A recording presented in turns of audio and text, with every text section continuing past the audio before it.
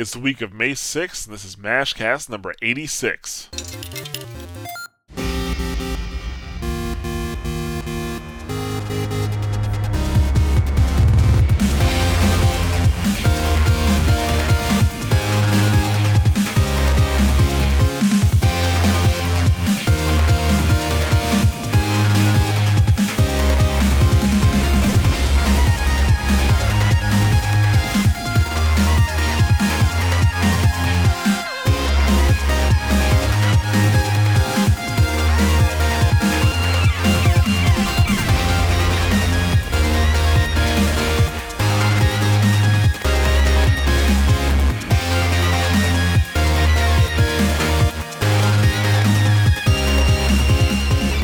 Hello and welcome to Season 4 of the Mash Those Buttons MashCast.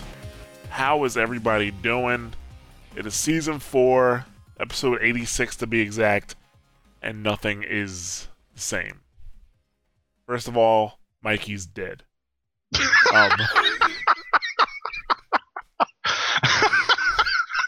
I was wondering if you were going to go with that. Very nice. Yeah. Actually, Mikey is not dead. He's just at the gym. Working on his fitness. He's at the gym upstate. Is that what it is? No, he's getting Mikey-licious, man. Yeah. I really do hope we can get theme music for him when he comes back. Yeah, he had a conflict schedule, and he doesn't get paid to do this, and I'm pretty sure he pays for that trainer. So, the gym he pays for it, all right. So the gym won this one. So I'm glad for Mikey. He's getting all healthy and stuff. So always good. Yeah, so Mikey is alive, but he's working out. He's at the gym. Being at the gym was something he was not doing before, so that's changed. Nick is now in the great state of Georgia. Yes. He made the move, and I'm in the dirty South.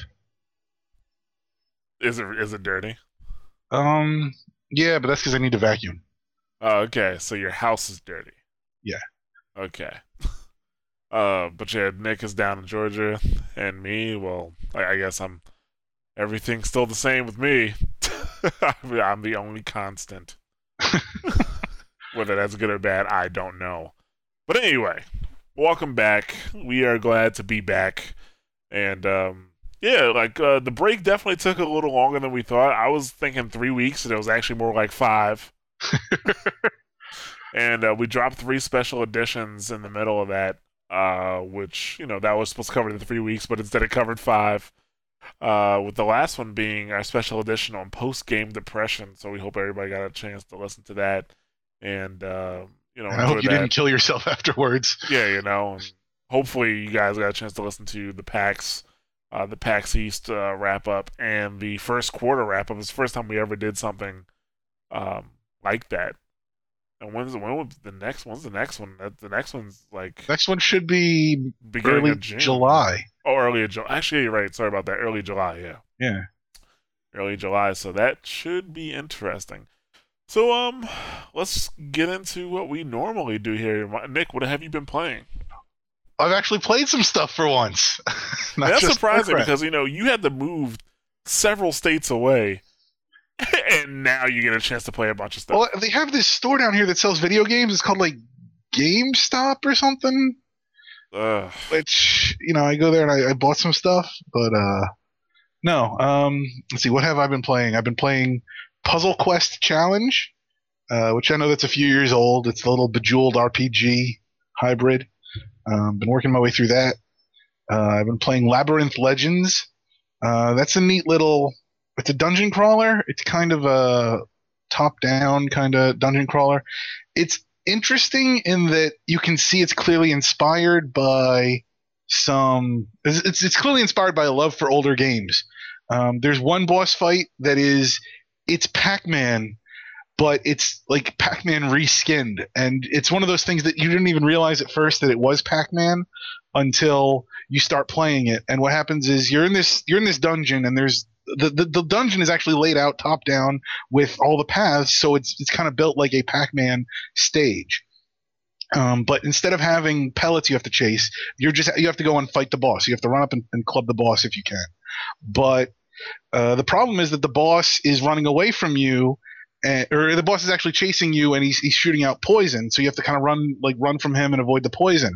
But if you can get to the gas mask, then you can chase the boss, and the gas mask is effectively the power pellet. So you're running around this little map being chased by the boss until you get the gas mask, at which point you can run, and then the whole game turns around and you have to chase the boss through the Pac-Man maze until the gas mask runs out, and then it goes back to the regular game. And I thought it was a really creative way to do a homage without doing a blatant ripoff. And there's a few other little puzzles in there as I'm playing through that seem to kind of fit into the same vein. So it's I mean the gameplay is pretty average, but overall it's interesting to play through. Let's see, what else have I been playing? Some other stuff I can't remember. The only other big game I remember playing is BioShock Infinite, which I finally beat. And now, as a non-shooter fan, what did you think? The story was amazing. I'd actually heard some spoilers about the ending, but nothing prepared me for what happened. So I thought that was amazing. I thought the world was amazing. The music was amazing. Just the way that they covered all these popular songs and integrated them into the 1912 setting in a way that completely made sense. I think my favorite moment from the game, and it's not a major spoiler, is their use of "Fortunate Son," where you hear it the first time and Booker's like, does anybody even know that song? Nobody knows that song. And then you go and something happens, and then you come back, and then you walk past this girl who's just singing it a cappella. And I thought it was just a nice little environmental touch, and also fit with what was going on. I thought that was great. It's definitely a great game. I feel like though I guess right now it might be the greatest game of the year. Again, I personally haven't played much, but I feel like it's like a 98 out of 100. Like there's just a little bit of room for something to be better. Where I feel like, again, as a non-shooter fan, I felt like all the stuff that made it great was independent of the gameplay, and then that alone, just the fact that it was like an okay shooter. Actually, again, because I've also been playing Spec Ops, and so like I was looking for like a cover button. I didn't have that, but I had vigor, so I guess that made up for it. But yeah, I'm pretty sure being able to toss people into the air or electrocute them. Well, I kind of skimped on the vigors a little bit. I mean, I played with all of them, obviously, but the one I used the most was the possession one, because I'd just get into a fight, and then if I'd wait for like the Patriot to show up, and I'd just start possessing that thing until it killed everybody for me. That's inefficient, because that thing doesn't stay possessed for very long. No, and I was burning through vigors, but at least Elizabeth kept throwing me salts, so it worked out. Oh, see, I wish you would have told me that. I would have gave you some tips, like don't use possession. Don't use possession on the Patriots. Like me, what I did was I would use possession on the turrets. Oh yeah, I deal with the Patriot myself. Yeah, no, I used it on the turrets too, and I know it was a much longer on the turrets, but. And once you those Patriots were badass though. They were cool, but like they were a pain in the ass too. Like if you had to fight a bunch, like I'd oftentimes just possess them just so that they wouldn't attack me, so I could shoot them while they were possessed. And the message like, do not shoot your teammates, dude. Like if you as soon as you get Undertow, those Patriots are nothing. See, I didn't use Undertow on the Patriots. Yeah, first of all, if you use the electricity, it hurts them, but also Undertow, like it basically it hurts them consistently. Like it makes them very weak, I should say. So you can use Undertow and then shoot them a few times, and they'll probably die. Not to mention, like I would use like Undertow, grab them, and throw them off of something. No, that's clever. Yeah, see, that's what you should have talked to me. Should have asked. It didn't matter. I beat the game. Yeah, but you didn't beat it with style. Well, I don't have time for style. This is the first time I think I've beaten a major game without talking about it for like 10 weeks. Yeah, because you still haven't beaten Spec Ops. No. Yeah, no, so I gotta go back and hit that. And like BioShock is longer than Spec Ops. Is it? Oh yeah, because actually I think you're right. Although, how many chapters is Spec Ops? Because I got to chapter 10, where I'm going to the aquarium. You're going to the aquarium? Yeah, isn't that what it is? It's an aquarium. Yeah, but there's two parts. Okay, did are you going to the aquarium with the CIA agent? Yes. Okay, you still have a ways to go. God damn it! I thought it was. You- I only thought there were 10 chapters. I was like, yes. no. From that point, I would say once you get through the aquarium, you're a little over halfway. Really? Oh wow! I thought I was a lot closer then. Huh. No. Like, yeah, you have a ways to go. Like, Oh. So I'll be talking about that for another 5 to 6 weeks. yeah. Like Bioshock, yeah, Bioshock is a longer game. Spec Ops is only like a 7-hour game. Bioshock is like a 10 to 12-hour game. No. Well, I had the time. I heard you guys talking about it. I gotta say, I listened to the your first quarter review, and I heard you guys talk about it, and none of that made any sense. And then I played the game and listened to it again, and it all made total sense. Oh, So, with Bioshock? I got spooked at that one part too, where you turn around and the alarm guy is there. Yeah, like that. They did that shit on purpose. Yeah, that was cheap. That was cheap. Yeah. But like that part, I don't know. I didn't necessarily like that part because it's kind of boring because I just walk around them. Like, you really didn't have to fight anybody. Hmm. But I guess that's just the way, it was just meant to be. So, actually, you know what? I'll talk about the one vigor that I did not like, that I never used, was the Return to Sender. Yeah, I found it totally useless, yeah. personally. But I know some people who love it. I'm just like, whatever I floats your think boat. I think it's all about. I mean, at least the one nice thing about that game is that they give you enough different ways to play. It's all about finding your own style and then working within that. Right. I mean, I may have been inefficient with my Possess the Patriots, but I was successful. Right. You can find success. I know. I'm gonna replay it on the 1999 difficulty mode. I'll probably stream it while I do it, which it's funny. Like, typically when I do that, when I stream hard games on the hardest difficulty, the beginnings are funny because I'm getting used to the difficulty, and then after that, I kind of blow through it. Like, I did that with Max Payne. Like, when I started playing Max Payne on hardcore, I got stuck in one part for 40 minutes. And then people stuck with me on stream. It was pretty awesome. Well, I got through this one part, and then after that, I just started blowing through the game because, like, okay, fine, I got it now. I know how to play this difficulty. Yeah. So yeah, I'm looking forward to doing that when I have the time, sometime soon, though. Well, what else? What else you been playing? The Sims 2. Why? Because I've been trying to make my new house in The Sims 2. Why not? Like, there is a Sims 3. You know that, right? I know, but I don't have it. And actually, they just announced Sims 4. Yeah, So, and it doesn't if anything, require I'll wait for always that. online. I don't know. You know what the problem is that, like, I don't know, they're getting into all like, oh, your Sims have wants and needs and you gotta tend to this and there. I kind of like the micromanaging, like, okay, go brush your teeth. Like, I like that part of it. Or don't go brush your teeth and die of infection or whatever. But, like, now it's like, oh, you don't have to worry about the micromanaging part. Just make sure they're happy. And it's like, no, that's getting a little too far away from that. And the other thing, too, is I bought, like, all the expansions for The Sims 2. Yeah. So it's like, that's the thing. It's like you look at The Sims and it's not just a $50 game. It's like a $300 investment. I can't play The Sims, and the reason I can't play is because I always just end up making my life. And I'm like, this is boring. Like, not that my life is boring, but the thing is, I'm already living it. Like, Yeah. I don't do anything. Like, basically, like when I was before I started doing MASH, and when I was like heavy into the gym and playing games, and working, my regular job, that's what I did in The Sims. Like, I'd wake up in the morning, go running, go to work, come home, go to the gym, come home, play games, go to sleep. Yep. Next day, same thing. But at the very least, you can see, and I mean, you can see the tangible effect from going to the gym, but like, you get those little knowledge power ups and the skill power ups that your sim, and then you can see, like, oh, I just need 2 more friends and I get a promotion. And so it's like you can actually see your little sim advancing at life better than you. No, not mine. That's not a positive reason to play the game, mind you. Yeah, like, my sim definitely didn't have a better life than I did. My sim actually got no play, got no women. He never got them. That's the sad thing about Obama's America is when your Sims don't have a better life than you did. Yeah, my Sims did not have a better life than I did. It was quite the lonely existence. Maybe it served as a warning, like, yo, you need to get out the house. So there's one who's like, you need to make a website.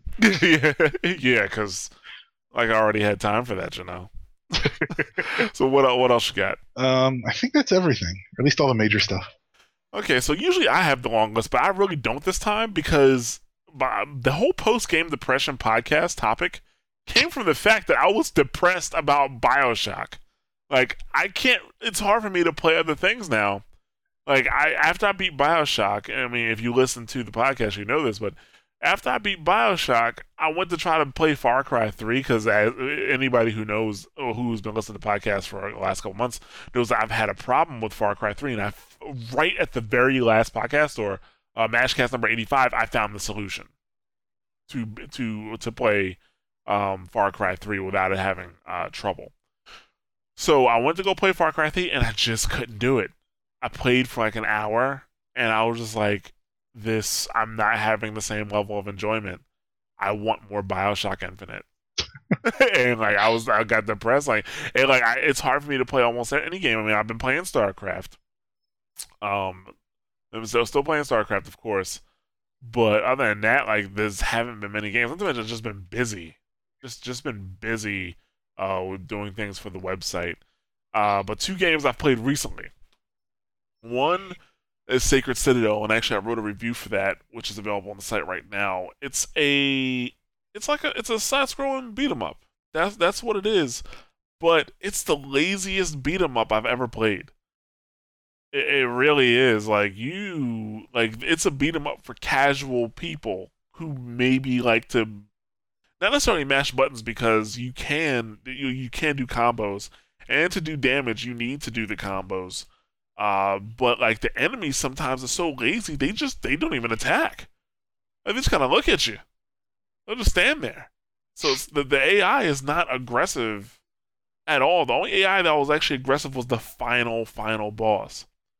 And so the thing is, like, there weren't that many. I mean, there were a good amount of enemies on the screen, but typically with beat 'em ups, like you're supposed to have a truckload of enemies on the screen, and you're supposed to be going back and forth and punching them in the face and hitting them with your sword and doing all this shit, and like you being a complete badass, and you really weren't in this game because like it kind of felt like you were beating up mentally challenged enemies. And what they did to substitute for the difficulty, they started giving enemies ridiculous health, like ridiculous amounts of health. I was a warrior, and I could have a group of enemies in a corner for 2 or 3 minutes just wailing on them before they died. 2 to 3 minutes. Do you know how long that is in a beat 'em up video game? How many enemies were there per level? Per level, I don't know. But it's. I mean, yeah, because I mean that's the thing. Like a beat 'em up, you fight and then you move on to the next, and then you fight, and if you're fighting a guy for like 2 to 3 minutes, like just one group, that'll. Yeah, it was a pain in the ass. I was playing with Joey Min, and he was a mage. He could not the enemies at that stage of the game. He couldn't even damage them. He would do his attacks, and they were not damaging the person. Basically, he had to do an attack or do like a status attack to like freeze or set him on fire, and then I would have to do the damage. Yeah, but that kind of sounds like how it should be. Why would you pick a mage for a beat 'em up? Yeah, but like you shoot like a fucking ice beam at somebody and it does no damage at all. Beat 'em up. The mages don't beat anything up. Dude, it's an ice beam. It's an ice beam. I don't know. It defies the point of the game. The whole point of the game is you're supposed to go out and beat things up. He is beating it up with ice beams. With his mind. Yeah, with ice or fire or whatever element he chose. So yeah, that's the thing. It wasn't a terrible game, but I don't know if I'd pay $20 for it, to be honest with you. And then we also had the DLC, which was basically more of the same, but it was buggy as shit. There were some game-breaking bugs, and me and Joe found ways to work around them, luckily. Like, it was just hilarious. Like, I could just hear it in his voice, him getting frustrated toward the end. He's like, I really don't want to play this, but Jared gave me a free copy of it, so I have to. I could just totally hear it in his voice. He was not happy, but yeah, we got through it, and yeah, so I played that, and I wrote a review on it. It was pretty lazy, but yeah. Other than that, I've been playing Monaco. And it's taken me longer than I wanted to put the review out, but it's because, not that I had a change of heart with the game, but the game has two different feelings depending on if you're playing online and if you're playing by yourself. If you are playing by yourself, it is a difficult game. It can be a very difficult game. Okay, because in order, like you can just go through like each thief, because there's four. Well, you start off with four thieves, but each thief has a storyline, and you start off with the locksmith story. And in the locksmith story, you could just go after you complete each level. You can just go to the next level. But in order to get the other storylines, you have to clear out the levels, which means you have to get all of the coins in each level. And to do that, by yourself is extremely difficult. It really is. It's tough because like Monaco's a stealth game, but it's not like a Metal Gear style stealth game or like a Splinter Cell where if you're careful enough, you can find a way to stealth around and not kill anyone. It's like there's just some parts where you have no choice but to bust through the door. You know what I'm saying? And to bust through the door and just be seen. Like there's just so many parts where you have no choice but to alert the enemy. Like it's not that's one of the things I didn't like about it. Like when I play a stealth game, I want to be able to be completely stealth if I want to. I want to be able to get through each level not being detected, and that is impossible in Monaco. But I kind of got the impression that was the point, is that it's supposed to be like a team stealth game where like everybody has their own skills that they bring to the table, and so you're all supposed to work together to defeat the level. So and that's why the multiplayer works. And I want to get into that. But like the single player, I wasn't having trouble with it because I was getting through it. But it was frustrating to me that just some parts I was trying to be stealthy and it didn't make a difference. One quick question: in the single player, you just control the one character, or do you have all four and you're kind You of have swapping? access to all of the characters. Actually, you get additional thieves as you continue. Oh. But you can only control one at a time. Like one in each. You're right. Each character has its own ability. Like there's one called the Lookout, and she can detect enemies that she can't see. So she'll tell you where they are on the map. There's this one called the Pickpocket, and the Pickpocket has a monkey that will steal coins for him. Comes in really handy. The locksmith can unlock doors really fast. The cleaner, if he can get behind someone, he can knock him out. Nice. So that's pretty cool. Then you get like there's other stuff. There's one called the Mole who can bust through walls. There's one called the Gentleman who, when he's hidden, he gets into a disguise, so he can walk around kind of freely, and that's kind of cool.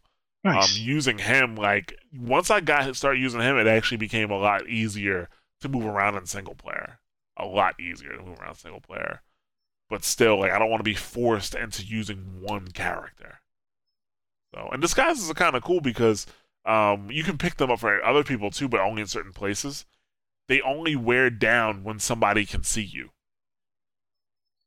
So I thought that was cool. But the multiplayer, like the multiplayer is so fun to play with other people. Like maps that were taking me like 20 minutes, 25 minutes to work through on my own would take like 3-4 minutes with other people. Okay, and you can set it so that you can see what they see, or you can still only see what you see. And you get through the levels so fast, and you work as a team. Like there's this one level where you're in a bank, and there's this place called the Money Room. Okay, and I don't know, unless you collected pretty much all of the coins and shot no one on the way down, because you can get a weapon, but you have limited ammo. It's impossible to get everything in the Money Room, or get all of the coins, because the Money Room is guarded and it has people in it. And then when you go in there and you shoot somebody, you alert the other guards, who then come, and you will run out of ammo typically before all of the guards get there, and so you're fucked. But if you have a partner, then both of you can run in there guns blazing, grab the cash, and bounce. Not to mention, like, there's other like things like also in the same level with the bank. There's this room where the actual objective is, and there's these 4 lasers going around in circles. And if one of them detects you, the alarm goes off. Well, if it's at least 2 of you, one of you can go turn the power off from the building, and the other person can go in there while the guard's distracted. So there's stuff like that. It's just a lot. It's just a lot better online. And the community is so nice and so cool. I have not run into one single asshole or troll yet. And it's very refreshing. It's very nice. So, but Monaco is good. I had a good time playing Monaco. The review should be up soon, and I will continue to play Monaco until I beat it all the way, all the levels cleared out. And it's just a fun game. Like doing a heist is great. Just heist. It's a great word to say. So Heist. heist. Yeah, you like that, right, Nick? Heist. It feels good in your mouth. Yes. I guess. Yeah, but okay. So now that we've gone through what we've been up to, let's talk about a few things, some news items. Actually, this first item isn't brand spanking new news, but it's something I wanted to talk about because I thought it would be pretty interesting. And it's the fact that 2K Games will not have a booth at E3. Okay, 2K Games announced that they will not have a booth at E3, and they're saying it's not because they don't have anything coming out. They do have a lot of great news happening, and the way they're going to deliver that news is through broadcasts. I think mainly on Twitch, event broadcasts and like Twitch TV, and probably just the internet in general, their website, press releases, things like that. That is how they're going to deliver that news. And 2K Games, I mean, for those who don't know, which if you don't know, why don't you know? but 2K Games it's pretty big. I mean, 2K Games is I'm pretty sure they are owned. They're owned by Take-Two. So it's like a publisher inside of a publisher. Like Take-Two is a media company. 2K Games is like is a subsidiary of Take-Two. So that you have that whole company. Take-Two owns Rockstar. So they produce things like Take-Two pretty much produces things like GTA and also 2K, BioShock Infinite, Spec Ops: The Line, well BioShock in general. Just they produce a lot of very good games. They have the lockdown on NBA games right now because I mean 2K is what killed NBA Live. Yeah. Twice. you know. They were even going to try to rebrand an NBA Live, and they couldn't keep up with 2K. And if it wasn't for the Madden license, 2K would have football too. They would. Yep. Yeah, so 2K is a big deal, and they are not going to have. Oh yeah, sorry. Also things like Borderlands 2, Civilization 5, XCOM: Enemy Unknown. Yeah, 2K is a big deal, and they are not going to have a booth at E3, and that says a lot. I'm trying to remember their booth at PAX, and I just remember they had some kind of streaming channel and two guys, or there may have been a guy and a girl. I don't remember. I didn't really look up. Depending on what time of the day you went there, it was different. Their booth at PAX was a total waste of time. Exactly, and I think that maybe that sort of set the precedent that they were like, we got this booth at PAX, and we just kind of squandered it. And it was a waste of floor space. It was a waste of money for them. And I think maybe they were like, at this point, there's no value in sort of just having the open booth for people to come up. But for whatever reason, they didn't feel that whatever product they have was ready for sort of the mass consumption. They didn't have the kind of booth where it was like, hey, we're going to have, 10 stations set up where people can just walk up and play the games.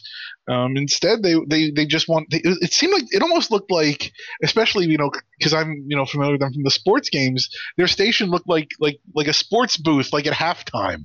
Yeah, they were cutting back to the announcers to talk about what was going on in other action, and I think almost from that regard, if they weren't ready at PAX, I mean ostensibly E3 is a more industry driven, I think they're looking at it more because they said they're still going to have meeting rooms. They're still going to have some behind the scenes events. And so I think that they're just looking at almost sort of mercenarily as far as just it's a waste of money for us to be on the floor. We're not going to do anything with that. Everything that we would do with that, they can get, do a Twitch stream from their hotel room. Just get a curtain behind them that says 2K. They don't need to be on the floor for what they were doing. And yeah, it's probably cheaper for them to just get a few meeting rooms and do all your business that way. So I don't I don't think I don't think it's quite as ominous for E3 as it seems. I think it's more so a sign that E3, I think, and maybe even conventions in general. I think in E3 really, I mean, you have the PAXs now three PAXs sort of coming in to sort of steal their thunder from the casual fans perspective. You've even seen the growth of Comic Con as far as like a place where some studios like to make announcements. What? Um, There are some major differences there. Like, well, first of all, PAX is a consumer facing show, yes, yes. and E3 is a trade show at heart. That's what it is. Like, At heart, but that's what it is. Even now, like if you're a regular person trying to get into uh E3, like those tickets cost like but you're not. 900 There's, bucks but even you figure for at like this PAX or point. something. The conventions only have limited space. I think most people interface with them either by following Twitch streams or watching. Well, it used to be watching whatever coverage G4 had. So I don't know what TV. I guess Spike might take up the mantle. Spike is probably gonna do it. Yeah. But I mean, so I mean, there's. I mean, from a distance as a spectator, if you're not in, California or Boston or Seattle, all these conventions kind of blend together. In that you see the people on the floor, you see the cosplay, you see the booths with all the assorted games to come, and so I think to the layperson, they don't know that there's a difference between E3 and PAX. I mean, fundamentally, the industry knows there's. I mean, the industry knows there's a difference between PAX and GDC. I mean, even when we were there, all the people talking about like who was and wasn't going to GDC the following week. I mean, that was significant. And then the kind of content you see coming out of PAX versus GDC is significant. And E3, I think, is supposed to fall more along the lines of GDC than it is PAX, but it's built up because again, E3 is sort of like E3 is the grandfather of all of this. It's without it's the first true gaming convention, and so it's only a testament to how gaming has grown that now we can segment off and say, okay, we have a conference just for developers, we have conventions just for fans, we have an industry, we can actually look at E3 and kind of scale it back and say it is just for the industry. I think this is fundamentally, I think, the direction they were going, that they tried that was it like 5 years ago when they created PAX, 6 years ago, I don't even remember how long it's been now, when they tried to say, "Whoa, we're getting rid of all the consumers and we're just making this an industry event." I think this is the direction that they were trying to go for then, but it didn't work because nobody was ready for it. But I think now that you've got all these other outlets, I think now we can kind of watch E3 kind of fall into the background, and it'll be like, oh yeah, nothing really big's going to come out of there. It's going to be a lot of background deals and a lot, you'll get your, the major websites will go, they'll get their coverage, they'll get their reviews and their embargo dates, and then everybody will come back and reconvene. But it's not going to be the showstopper, the Super Bowl of the gaming industry that it was, for all these years. I think that we may actually be seeing that time passing. Right. Well, first of all, I wanted to address something. You said that 2K is gonna have like the back room. They're actually not. Take Two is. I'm sorry, Take Two. Take Two, and they said that 2K is not participating. So that tells me that there's gonna be people there talking about, like I said, because Take Two, like you really don't hear about Right. 2K and Rockstar. I think Take Two, Rockstar is like a direct subsidiary of Take Two, so they'll probably be there talking about GTA 5. Hmm. To be honest with you, but like I guess the whole point, the whole reason I wanted to bring it up is because it just feels like a move like this, E3 is losing their importance. Where they don't like, because the thing E3 is not a convention. It's a conference. The expo is supposed to be for industry insiders to talk amongst each other, make deals, stuff like that, and also for press to come and then spread the word to the people. And basically, with 2K not going to E3, it's like we don't need that stage, or we don't need that forum to talk to the people. We can talk directly to people now with all the different tech that's out there. Well, We have our own websites. We have our own streams. even more than that, look at what Sony did. And I mean, Sony's not. I mean, Sony's in a bit of a different situation than 2K, but I mean, Sony was like, "Hey, we want to announce the PlayStation 4. We're just going to announce the PlayStation 4. We don't need a venue. We don't need, we'll make our own venue. Damn it!" And so in a way, it's, I mean, it's especially because production now, I mean, if there's one thing that the internet does super efficiently, it's communication. And whereas in the past you might have needed a convention, hey, let's get the entire industry in one giant, convention floor, and everybody can chat amongst themselves for 2 days. And well, I mean, that kind of face time is still important. I think just in general, I think over the last, I mean, E3 was created in what, the early '90s, I think. Like yeah, in the '90s. Yeah, Was it because '96 or E3 '97? even fell out of CES. Right. So, I mean, to sort of look at that lineage, I think, yeah, I think just in general now, the industry itself is so much more communicative, that the nature of a convention like that, where it's like, okay, we have all these things we're going to save up for this one event in the middle of June, that it's not, it just isn't, it doesn't make sense anymore. I think there's nothing wrong with what 2K is doing. Oh yeah, I understand there's nothing wrong. I just I think it negatively impacts E3, or at least the the importance of E3. You know, another company that is not, well, they're gonna have a presence, but not the same way they normally do, is Nintendo. Nintendo is not going to have. I guess that's not necessarily. Okay, I'm sorry. That I said that wrong, because the press conferences before E3 aren't really a part of E3. No, they aren't, but they kind of are. Yeah, and yeah. Nintendo doesn't feel the need to have a huge conference, before E3 right now. Well, I mean, that's one of the things that never made sense to me, is like, why would you have a huge conference right before E3 when you're then going to have a conference at E3? But it sounds like they're also not going to have the conference at E3 necessarily. Well, no. People don't necessarily have a conference at E3. Well, no, but you do have the presentation, though. I mean, yeah. I remember last year's E3, there was, like, the day before E3, like, a whole bunch of stuff came out because, like, there was the whole presentation, the pre-E3 presentation, and then there was the E3 presentation. And it seemed kind of the E3 stuff that happens at E3 is pretty much for press. Like, you have the press conference that shows, like, these things are on a show floor, and the press gets there and is like, okay, well, here's what you saw on the stage, and then you have the press demos. Yeah. But Nintendo doesn't feel the need to have this big press conference anymore because of the success of Nintendo Direct, is what they're saying. Yeah. So they will be at E3, they will have things on the floor, but the fact that they're not making a big spectacle about it now, I think that says something as well, but not nearly the statement that 2K is making. Yeah. Not nearly the statement that 2K is making. No, but I think Nintendo's in a more precarious position. I mean, especially as a hardware manufacturer. I think you kind of, you need, you can't just be like, hey, we'll let our games speak for themselves, especially when your main piece of hardware is struggling. I think it's a situation again where they're refocusing their efforts because they need to refocus their efforts. They're not they're not sitting in the catbird seat. They need to be very active on this. That is very true, and that's actually going to take us right into our next topic regarding Nintendo. It's pretty clear, pretty obvious, and it is definitely hurting their sales, this gap that they've had in software.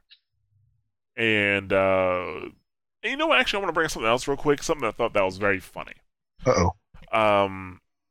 Nintendo did their financials. They had their profit was slashed by 50%, but they still made a profit, just not as much as they thought they were. Okay, and it was reported in two very different ways. I thought it was hilarious. Some sites were saying, Nintendo makes profit last year, and then other sites were focused on the fact that Nintendo only, profits down by 50%, and I was just like, really? Some outlets really wanted to make it sound bad, while some outlets wanted to make it sound good. Why couldn't you just go in the neutral, say, Nintendo made profit, but it was down by 50%? That's too many characters. But I'm just talking about, not necessarily in the titles. I'm talking about in the actual stories themselves, because the ones where it was like Nintendo profits down had a very damning tone. This is just another example of the Wii U faltering and blah, blah, blah. But, dude, they came off of a big loss in 2011. A huge loss in 2011. And in 2012, now they're back to making profit, and just not as much as they were before. So I just thought that was interesting. That these news outlets are supposed to be, they're supposed to be neutral, but they're not. They're not. It's like Fox News and CNN. Wait, no, They, well, you're entirely right, but I think part of the problem here too, though, is especially with the Wii U. I think a lot of people have either been saying like, either calling for its success or its failure from pretty early on, and like even with the Wii, I think a lot of people originally were, there was some skepticism about that. It turned out to be a resounding success, so there was really no way you could spin it negatively. But in this case now, I think it's one of those questions like, well, what did we say the Wii U was going to do when it was announced? How have we been covering Nintendo all along? And let's make sure that whatever news continues to come out, continues to tell that same narrative. So it's and that's fundamentally the problem is Nintendo. Normally Nintendo's very dominant, and they're not. I mean, they're making a profit, that's good, but they're not, they're not, the Wii U is struggling, and they literally, in this case, they're at the mercy of the game's news to kind of tell the narrative for them. They don't have the strength to be like, the Wii U's doing well and this is how it's going. It's kind of at the mercy of whoever the editor is. yeah, that's true. Because like when you hear, oh, Wii U doing terribly, no software for it, who's gonna go buy a Wii U because of that? No. Yeah, but like back. But I don't know I don't know how many people don't buy a console because the Nintendo's struggling. I think fundamentally it all comes down to what games are available for the system. That is true. If there's a bunch of good games for the system, people are going to be like, oh shit, I have to own that. And if there's not, then people are going to be like, I can pass. All right, well, that's true, but I'm just saying, like, you're less likely to even look into it to see if there's any games that you want. If they're saying, like, it's struggling, because that could mean, like, that you can have a Dreamcast situation on your hands.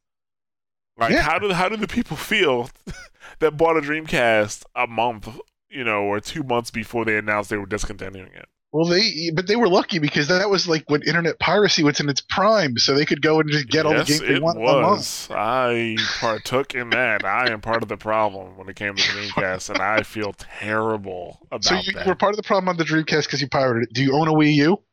I do not own a Wii U. So you're part of the problem now because you're not buying a Wii U. Well, no, the thing is, I plan on buying a Wii U. I do. It's Right. just the games that I want. And I'm sure you were going to buy all those games that you pirated also, sure. No, I wasn't going to buy those. I'm just saying, like, I am going to buy a Wii U when, like, certain games come out.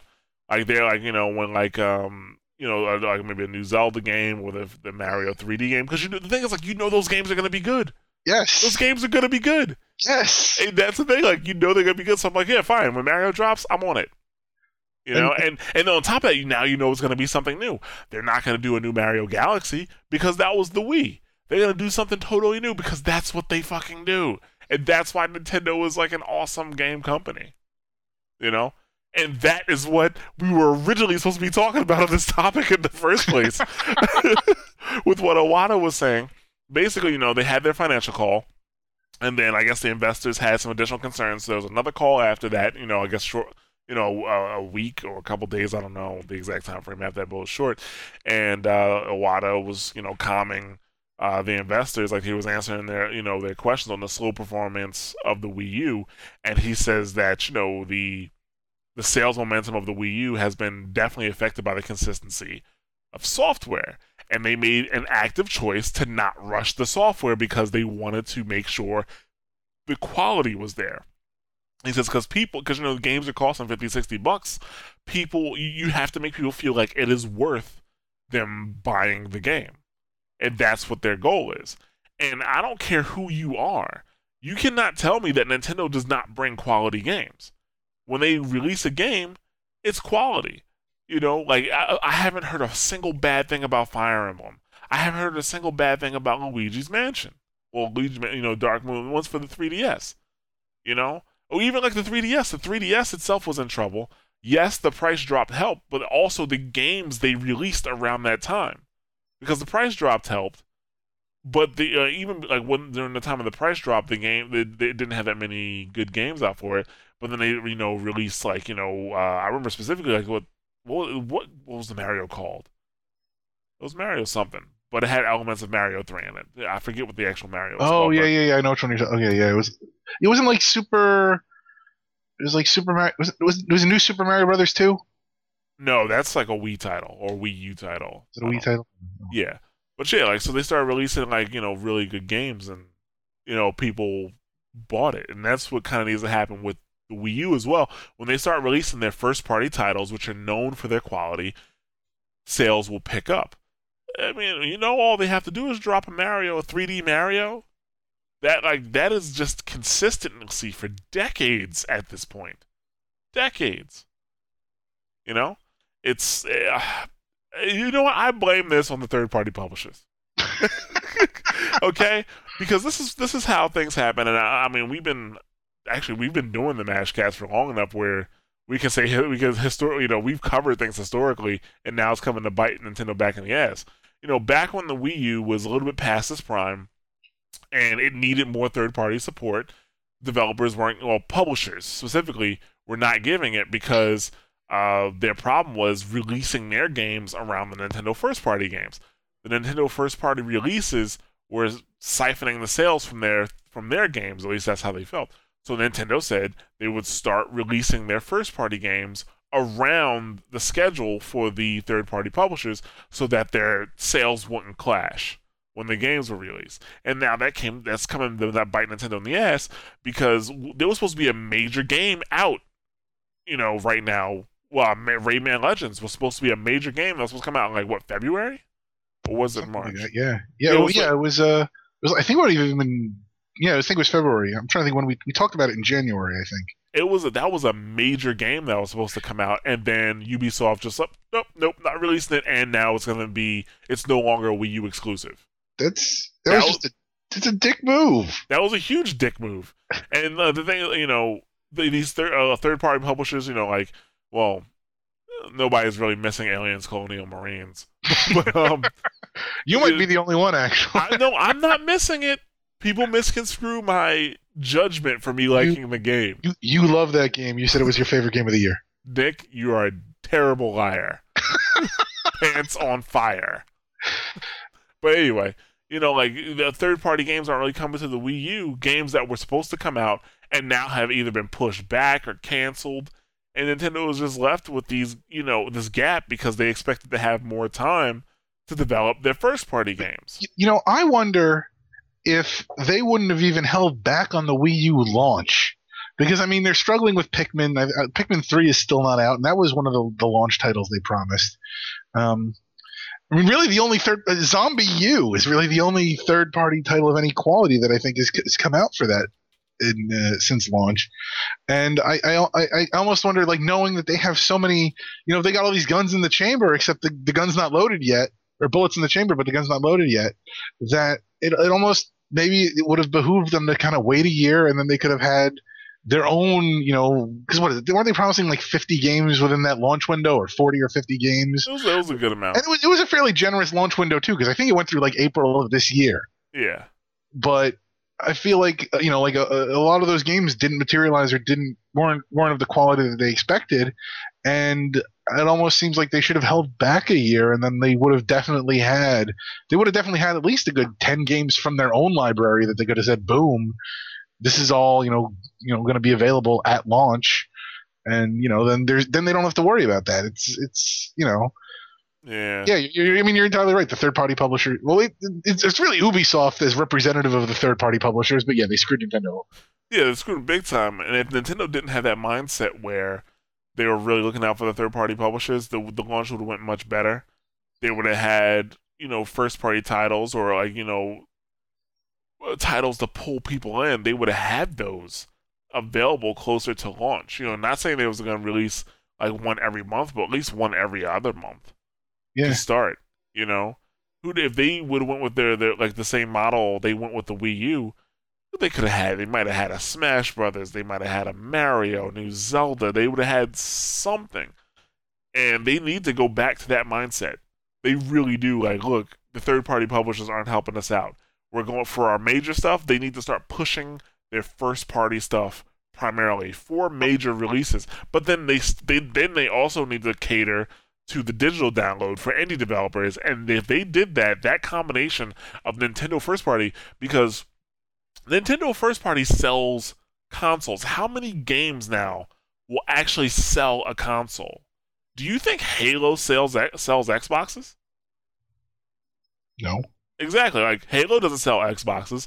What you know? I'm trying to think. Is there a PS3 game that will sell a PS3?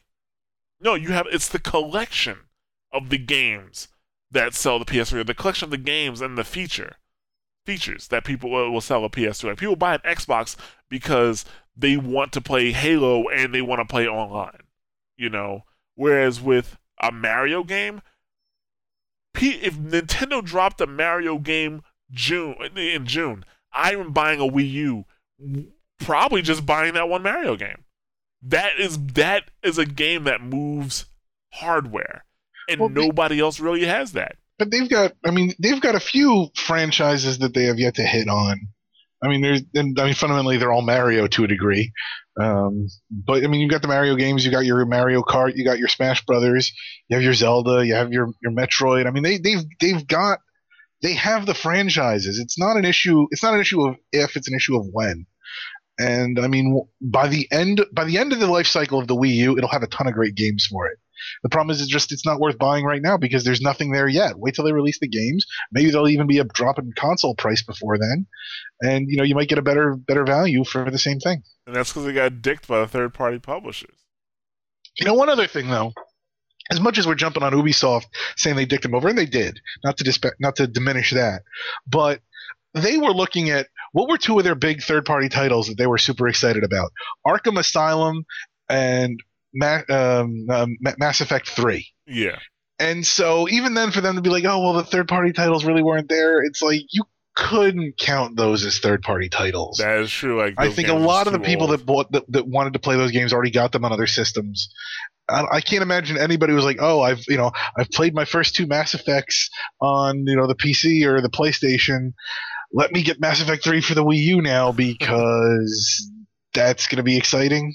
It's right. Especially a game like this, a series like that, you're tied to whatever system you started playing it on, and so I just don't. I don't know. I think as much as they were touting up the third party titles, I think outside of Zombie U and Rayman Legends, there really wasn't much there. They didn't even. I think they were kind of overestimating the support they would get. Right, and they need to just go back into the fuck that third party shit. And roll out the first party stuff. And the thing is, like with Nintendo, they can't just flip it and let it happen. Unfortunately, they actually need to. They still need time for those games to cook. They can't. Unfortunately for them, because their model is about quality, they cannot rush the game's development. Yeah. They're really at a catch-22 because if they very well could rush out Pikmin or something, and then they get screwed because they're releasing something that's subpar, and so. Yeah, it's the proverbial being caught with your pants down. Yeah, I mean, unfortunately for them, all they have is quality right now. Yeah. All they have is quality. The Nintendo seal of approval. Yeah, pretty much. That's all they had. That's all they got. And they need to they just need to hold on to that. But now that conversation made me sad. Go play something else other than BioShock. Oh, you can't. Yeah, exactly. Now I'm like, oh, Nick, you're such a mean person. I'm not above kicking you while you're down. Well, here's something. Let's talk about something that'll make me angry. For a different emotion. Yeah, let's switch to a different emotion. Let's talk about EA obtaining the licensing for Star Wars. Now, why does this make you angry? Why does it make me angry? Whenever EA obtains exclusive licensing, they fuck the games up. Like, as soon as I heard that, I just thought Madden. Like, it's because there is no competition, there is no pressure, there's no nothing. You're not wrong, but are you saying that every Star Wars game that has already been released has been great? Not great, but still, like, I don't know, like, EA, I just don't feel, right now, I do not feel comfortable with EA. I used to be an EA advocate, back in, like, not even that far back, when it felt like they were, when the world was turning on EA, kind of like it is right now. Okay, when the world was turning on EA and EA was having a bad time and they were getting a very bad rap, they started turning to quality. Okay, that's how we got Mass Effect, the first Dead Space, Mirror's Edge, a ton of great games. And then once they kind of not clawed their way back up to the top, but once they started having consumer confidence again, and then people were like, oh yeah, EA makes good games, then they started to fuck it up. That's why you have Dead Space 3 with microtransactions. That's why you have no new Mirror's Edge. That's why you have people playing Battlefield 3 that are complaining, saying it's too Call of Duty-ish now. That's why the second Medal of Honor sucked balls. Like this is like EA is putting their hand in places they shouldn't. They're messing up the creative process, and they're saying, well, they're putting their own two cents and saying the game needs to have this so we can make more money off of it. To make a long story short, there have been several reports from developers from Visceral saying that the game was one way. They were happy with the way the game was, and they had to make changes to it to fit EA's microtransaction bullshit that they put into that game. Okay? That's all true. Okay, so what are you going to tell me now, Nick? Here's why I'm hopeful. Okay. Well, one, because EA is screwed right now. Okay. They just had to lay off 1,000 people. They know that they're not doing well. They know they're in trouble. I think this was actually a desperation move on their part. I don't think they make a run at this unless they knew, like, we need something here. Because if you look at it, they know they've had these franchises. They have franchises like Dead Space that they know are quality games, that the people who play them love them. They were banking on Dead Space to become a mass franchise that extended out just beyond the horror genre. And they completely botched that. But the problem is that they took something that didn't really fit into that idea of, hey, let's release let's take this franchise and make a whole pantheon of games across various genres. And so fundamentally what they did is they went out and they got a franchise that they could do that with. And so now it's like they're almost in a way starting from scratch, insofar as it's not like there's a Star Wars 1 that they have to sort of follow, kind of faithfully from and then mutilate. They can start their whole Star Wars games however they want, and if they want to build them from the get-go with microtransactions so it doesn't break any fourth wall or anything like that, they can go ahead and do that. But I think the thing is they know that this is a desperation play for themselves. They're not going to, they don't want to botch this up. And so if they look at the developers and they say, hey, you're making a great game and it's got the Star Wars license and we know that the Star Wars license is bankable, then I think they might pull back and say, hey, you know what? We're not going to press you so hard on the microtransactions. They needed the microtransactions in Dead Space because they knew that franchise to them, that was questionable to them. They don't know how much money that's going to make because it's outside of the gaming community. How widely known is Dead Space? You had the commercials for Dead Space 3 with the Phil Collins song, and how many sales did that actually generate? But for Star Wars, you don't need the license of Phil Collins song. You just put some gameplay up of some people running around with lightsabers, and right then you get fanboys drooling. Yeah, but Star Wars, you don't sell Star Wars games just to people who like Star Wars. Just because somebody likes Star Wars, there's a lot of people that like Star Wars. Yeah, absolutely. There are so many people that like Star Wars. They're huge Star Wars fanboys. People, adults that have Chewbacca bed sheets. That doesn't mean they're going to buy the game. I told you not to talk about that. But I'm saying it doesn't mean they're going to buy the games. But as long as the games look even remotely promising, and really it just has to be better than that Kinect Star Wars that came out, what was it, 2 years ago, with the terrible, terrible dance studio. Yeah. I mean, I feel like that's kind of the bar. As long as they're at least remotely decent, and especially look at the studios that they're giving the games to. They're giving them to DICE. That is not the bar. If that's the bar, then we are in trouble. Fine. The bar's a little bit higher than that, but no. But look at it's not like Visceral and DICE and BioWare have been known for putting out crap. I mean, if they struggled with EA's marketing department, yes, but these are quality studios, and I think to sit there, it's not comparable to Madden. in the sense that Madden is literally the same thing every year. And fundamentally, if I think if anybody logical was, like, hey, at some point you realize we don't need to put out a football game every year. I think it's Penny Arcade who's even, talking about like the Tiger Woods license. Terminal Golf. Terminal Golf, exactly. It's basically a golf MMO where you're just slightly iterating the game every year, and you have to keep remaking the same character and just make it, just make it a full on, cycling system where you're not every year you're not reinventing the wheel. But and so, I'm sorry, go ahead. No, so I think I think that's kind of the thing is that Madden, because I think Madden's annual nature is unique.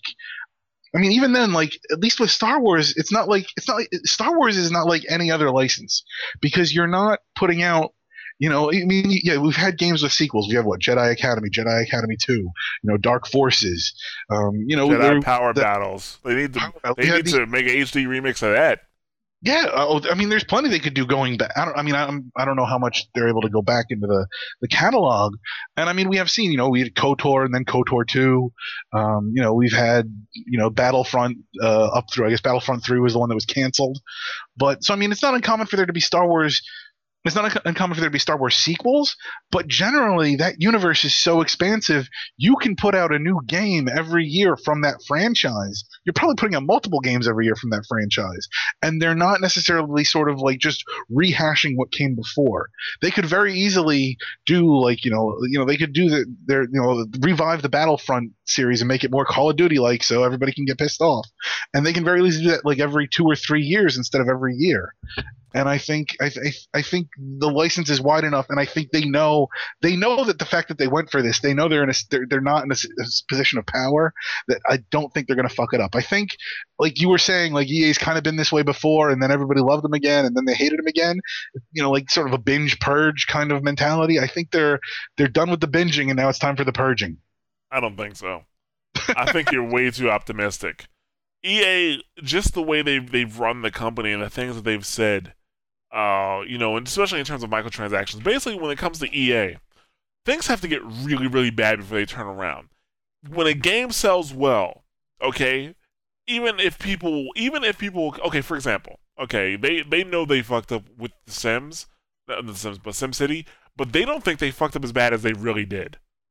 Okay, and also, like, if a game sells well, they're like, oh yeah, people love it. People love this game because of the way we built it, So people buy Dead Space 3, and people that have played Dead Space 3 says, it was okay. Other people don't like it because it's not scary anymore. It's more of an action game. But the EA's like, oh, it was a great success. Because, and we can continue down this path now because of great success. Sales doesn't do... It's like music. I mean, just because your album sells a whole lot doesn't mean that you actually make good music. No, because you can't return music. You can't return video games. I'll entirely give you that point. But, one, as far as the SimCity analysis goes, some of that may just be marketing, lingo. I don't think they're going to openly admit, like, oh, no, it was terrible and we completely, botched that horribly. But even then, I think part of the problem fundamentally is that EA's not wrong. If a game sells to a certain degree, they have every right to say, hey, people love the game. Because if we really didn't like the game, then we wouldn't buy it. And I think, and we've talked about this before. How do you know if you like a game if you don't buy it? But even then, okay, if you're getting all pissed off about it, like Dead Space 3 having microtransactions, then, then everybody who didn't like that should just have not bought the game. And I know that's a different story. Like it's a bit binary. I know it's a bit binary and it's a bit sort of, tough love in a way. But the problem is we get all excited about a game and then we get 1 or 2 features that are completely terrible and screw everybody over. But because we're into the franchise and we're committed, we have to get that. And I think it's fundamentally more a problem on the consumer end than it is EA. With or without the microtransactions, fans of the series, like deep fans of the series, were gonna buy it because they were just gonna give it a chance. The first 2 games were good, and so I'm gonna. For example, it's like what happened with me in Need for Speed. Yeah. Okay. Need for Speed was one. It was phenomenal. Okay, I liked Need for Speed up until but I liked the Need for Speed series. I was a fan. But with Need for Speed Most Wanted, I'm talking about the one that came out in 2005. That game was fucking fantastic. Okay, and because that game was so fantastic. It locked me so hard into the series. I bought the next 3 games that were fucking terrible. And then I finally quit. Maggie Q, Need for Speed Undercover, done. I was done. I was like, I can't do this anymore. I feel like a battered woman in this relationship. This is no. You keep beating me up. No, I'm sorry. Like I can't come back to you anymore. But and that's the problem, is that until you leave, they have no reason to stop beating you up. Right, exactly. And the thing is, I think right now we are getting to a point where EA, like, their consumer confidence is eroding so much that over the next year or two, they're really going to see the effects. But right now, they are not. And right now is when they're going to start doing all the stuff with Star Wars. Think about Dead Space 2 for a minute. Because that game was so successful, it was critically acclaimed, it worked out really well. Don't you remember when we were talking about on the podcast what they wanted to do with that series? Oh, yeah. Let's have a Dead Space Uncharted style game. Let's have a Dead Space space shooter, which I have to admit would work in Star Wars. All the ideas they had for Dead Space would actually work in Star Wars. Yes, that's why I'm actually excited that Visceral would be getting the license. Because, I mean, they can fundamentally take a lot of these ideas that they've had that they probably won't get to produce and, with some slight modification, produce them. And I think what it is I'm trusting the developers that EA is giving these projects to more so than I'm trusting EA. But I think that's the thing. I don't know. This feels to me like a Hail Mary move to me. Like you don't even think about getting a license as vast as Star Wars, and maybe they got lucky just because it only became available because Disney having acquired Star Wars is like, we don't feel like dealing with this. We're going to close LucasArts and we'll just pass it out to somebody. I mean, so maybe they got lucky in that regard that this is really just Disney passing the buck. But to me, this feels like, okay, you know what, we're struggling. We're going to get a big name license like Star Wars. That is the scope. It's not even like Tomb Raider or Assassin's Creed, like any of those games where it's just, those games are fairly well defined and they are what they are. I mean, this is kind of what they've been looking for, and I think, I don't know, I'm willing to give them the benefit of the doubt on this. I'm sure I'll eat those words within a year's time. I think you are, because give them the benefit of the doubt. Yeah, I can say, okay, fine. Let's say it is a Hail Mary. Like, let's say they think they really need this to get things going for them. That's great, but it doesn't mean they're going to do the right thing. EA right now, especially, is really known for getting in the mix with the developers. Like, that's what happened with Dead Space 3. EA, they wanted to make it more. They wanted to make the series more accessible, which is why it's an action game now and not a survival horror game. Because I played that. I didn't buy Dead Space 3. I played a portion of it, and the amount of ammo I was able to secure without doing, because at least in Dead Space 2, you had to stomp on everything to have a decent amount of ammo. You know what I'm saying? And in Dead Space 3, like, you really didn't. Like, you just got ammo so much it was ridiculous. But, like, the thing about it, they're known right now for meddling in the development where they really shouldn't. Like, the suits are coming in and trying to put their chocolate in the peanut butter. Well, do you think, I guess 2 questions. One, do you think that that's something that might change now that Riccitello's out? No, I think it's going to get worse. You think it's going to get worse? Okay. I think it's going to get worse. It says something when your CEO deploys his golden parachute, and then, like, a couple weeks after that, you lay off 1,000 people. That says that the parachute was way too expensive. That's a whole separate issue to get into. But yeah, that's the thing. Like, I think, like, you're optimistic about it, but what I think is going to happen is that instead of EA saying, okay, we got this license, let's make some great games, they're going to say, we got this license, let's try to make the games as accessible as possible so that people will want to buy them. Well, here's the other question that I have.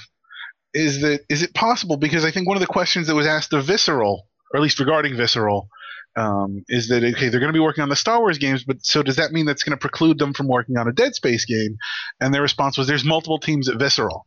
So is it possible they're going to be like, okay, we want our action shooter game. Here you have Dead Space, you have Star Wars. One of them can be an action shooter game, and the other can be whatever you want. We won't bother you too much. Do you think it's possible that maybe they'll be like, okay, here, we'll give you your Star Wars shooter that's going to be all action-y, and everybody's going to love it, and then we're going to go back to making Dead Space what we want Dead Space to be? I don't think Visceral has the pull to do something like that. Anything that Visceral does with the Star Wars license or Dead Space license, because now both of those are high profile, EA will be But involved. okay, I think Dice may have a better chance, possibly, but I wouldn't necessarily count on that either. are we? Is Dead Space 3 a hit or not? No. I feel like there's a bit of well, I think it's sold well. However, I don't like in terms of it being critically acclaimed. It really wasn't. It's kind of like, because oh, it's Dead Space 3. no, I'm talking just financially because I remember hearing like after Dead Space 3 sales, Dead Space 4 might not happen. So I'm kind of approaching this all from the standpoint that like Dead Space is a doomed franchise that we may not get another one, and so anything that kind of might give Visceral any kind of leverage, which is to say, hey, you want us to do a Star Wars game, we're making Dead Space 4, anything like that might be beneficial. I don't think so. It doesn't work like that. EA owns Visceral, so it's kind of like if somebody, if one of the, if I guess one of the head guys at Visceral say, hey, if you want us to do this, let us do that, they'd be like, you're fired. Like, how about you do that? But then we got one more developer heading to indie and mobile games. Yeah, pretty much. Like, that's the thing. Like, there's some studios I think that still have all of their pull, like BioWare. I don't think EA had anything to do with what happened in Mass Effect 3, to be honest with you. I think that's what BioWare wanted to do. But that's BioWare. I mean, they're pretty big. I don't even know if DICE has the pull of BioWare inside of EA. Well, even then, BioWare's lost their two heads. That's true. Very true. I mean, who knows? I mean, it's funny too because the one game that you can look at is be like, well, what would a Star Wars game look at under EA's regime? You've got the tour going, and that's not doing so good. That's not compared. No, you know what? That's a lot too. Is that that game shouldn't have been an MMO. But you know what? The thing about that is that they compare that to like WoW. Like that is really, really difficult to do. That is really difficult to do. Well, even then, WoW's losing subscribers too, and not to proclaim death upon the almighty Warcraft, but WoW still has 8.3 million active subscribers. Yes, yeah, but it had what 9.6 before today. It did, but like that's still ridiculous. We talked about that before. How that just warps the bar. No, they lost. Was it what? I think Star Wars only has about 1 million subscribers, so they basically lost the entire subscriber base to the Old Republic. Okay, you know what I say to that? I don't even think. Let me see if I can find it. I don't even think EVE Online has 1 million subscribers. No, but the thing about EVE Online is like CCP knows exactly what it is, and so they're not trying to be the next WoW. The old Republic, that was intended to be a WoW killer basically. Okay, yeah, here we go. That was saying like, hey, we see Activision at their monthly review or their quarterly revenue reviews talking about how much money Warcraft is just bringing in subscription fees, and we want that we want that piece of the pie too. I found it. It's in February of 2013. It hit over 500,000 subscribers. So you mean to tell me that you need like an MMO needs to have millions upon millions of subscribers just to survive, or it doesn't. Like that's what I'm saying. WoW is like it's so far out the box you can't even count against it. You need to look at the other MMOs that are going on right now and see kind of see what they have. But actually, I would argue you're not, looking at the MMOs is the completely wrong place because WoW's numbers are, I don't want to say inflated, but the way they measure the subscriptions in Asia are different than how they measure them here because they don't have the same monthly subscriptions. So I don't want to say it's an estimation, but it's not quite the same as saying like it's exactly 8.3 or 8.6 million. But I saw a chart. I think it was as of February that WoW is actually like the third in North America. WoW is third in terms of, I guess, online playing time, behind League of Legends, and that was behind Dota 2. Yeah, that study was. So really, the space that you want to be in is not so much the MMO space, because even then, looking at WoW, like that market is matured and is declining. I think the space that you really want to look at, probably even beyond, because the place to be right now is the MOBAs. I mean, that's where all the kids are. Well, I guess if you're, hey, fuck, they're gonna make a Star Wars MOBA, Nick. Like, Nick just predicted the future. But that would be pretty cool. I mean, who's gonna? If you like Dude, MOBAs, they could make the Star Wars guillotine simulator for the Oculus Rift. And people love that shit. uh, dude, yeah, I don't know. I can't be, as optimistic as this about this like you are. I, I really do not see this turning out that great. I don't think EA has hit that terminal. Oh shit, we need to be better people. We need to care about gamers because right now they don't. They see gamers as faceless masses and dollar signs. well, yeah, but I mean, they're always going to see them that way. Well, here's the follow up theory then, or the corollary, or the I don't know the addendum. Um, I think if EA hasn't hit that point, they're not going to hit that point. And if They they're hit it before. no, but here's no, but if they just laid off 1,000 people, like if that's not a wake up call in some capacity, then I don't know what is. And I think it's entirely possible that if they're so hell bent on the microtransactions being the future, and the Star Wars license somehow combining this save them, I think it's entirely possible they may just nitpick themselves out of an industry. Well, in general, I think not AAA development, but big publishers are kind of in trouble. Yes. They're in trouble because of the accessibility of high quality tools for indie developers, Yes. and the fact that indie developers don't need to make a shit ton of money to survive. Like they don't need to sell 5 million copies of their game just to justify continuing making that game. No. Talking to you, SquareSoft. Like seriously, come Yeah. on now. But they don't need that. They don't feel the need to do that. So that's why I think that's a whole other conversation. But yeah, publishers in general are kind of in trouble. But EA, like they've hit that point before. They were like where they said oh shit, and they had to change their focus, and they did it successfully. But then they went back to their old ways because But that may actually hurt them, because they're like, oh no, we've bottomed out before and we've come back. So they may just keep riding that down, thinking, yeah, we'll hit bottom and we'll come back, and then they might hit bottom and they may not be able to come back. hey, well, I mean, not too much sweat off my back. you know, I'll, you I'll, know I'll be upset because apparently if they go, they're taking Star Wars with them. that is true. Unless they get sold off and somebody else buys it. Mm.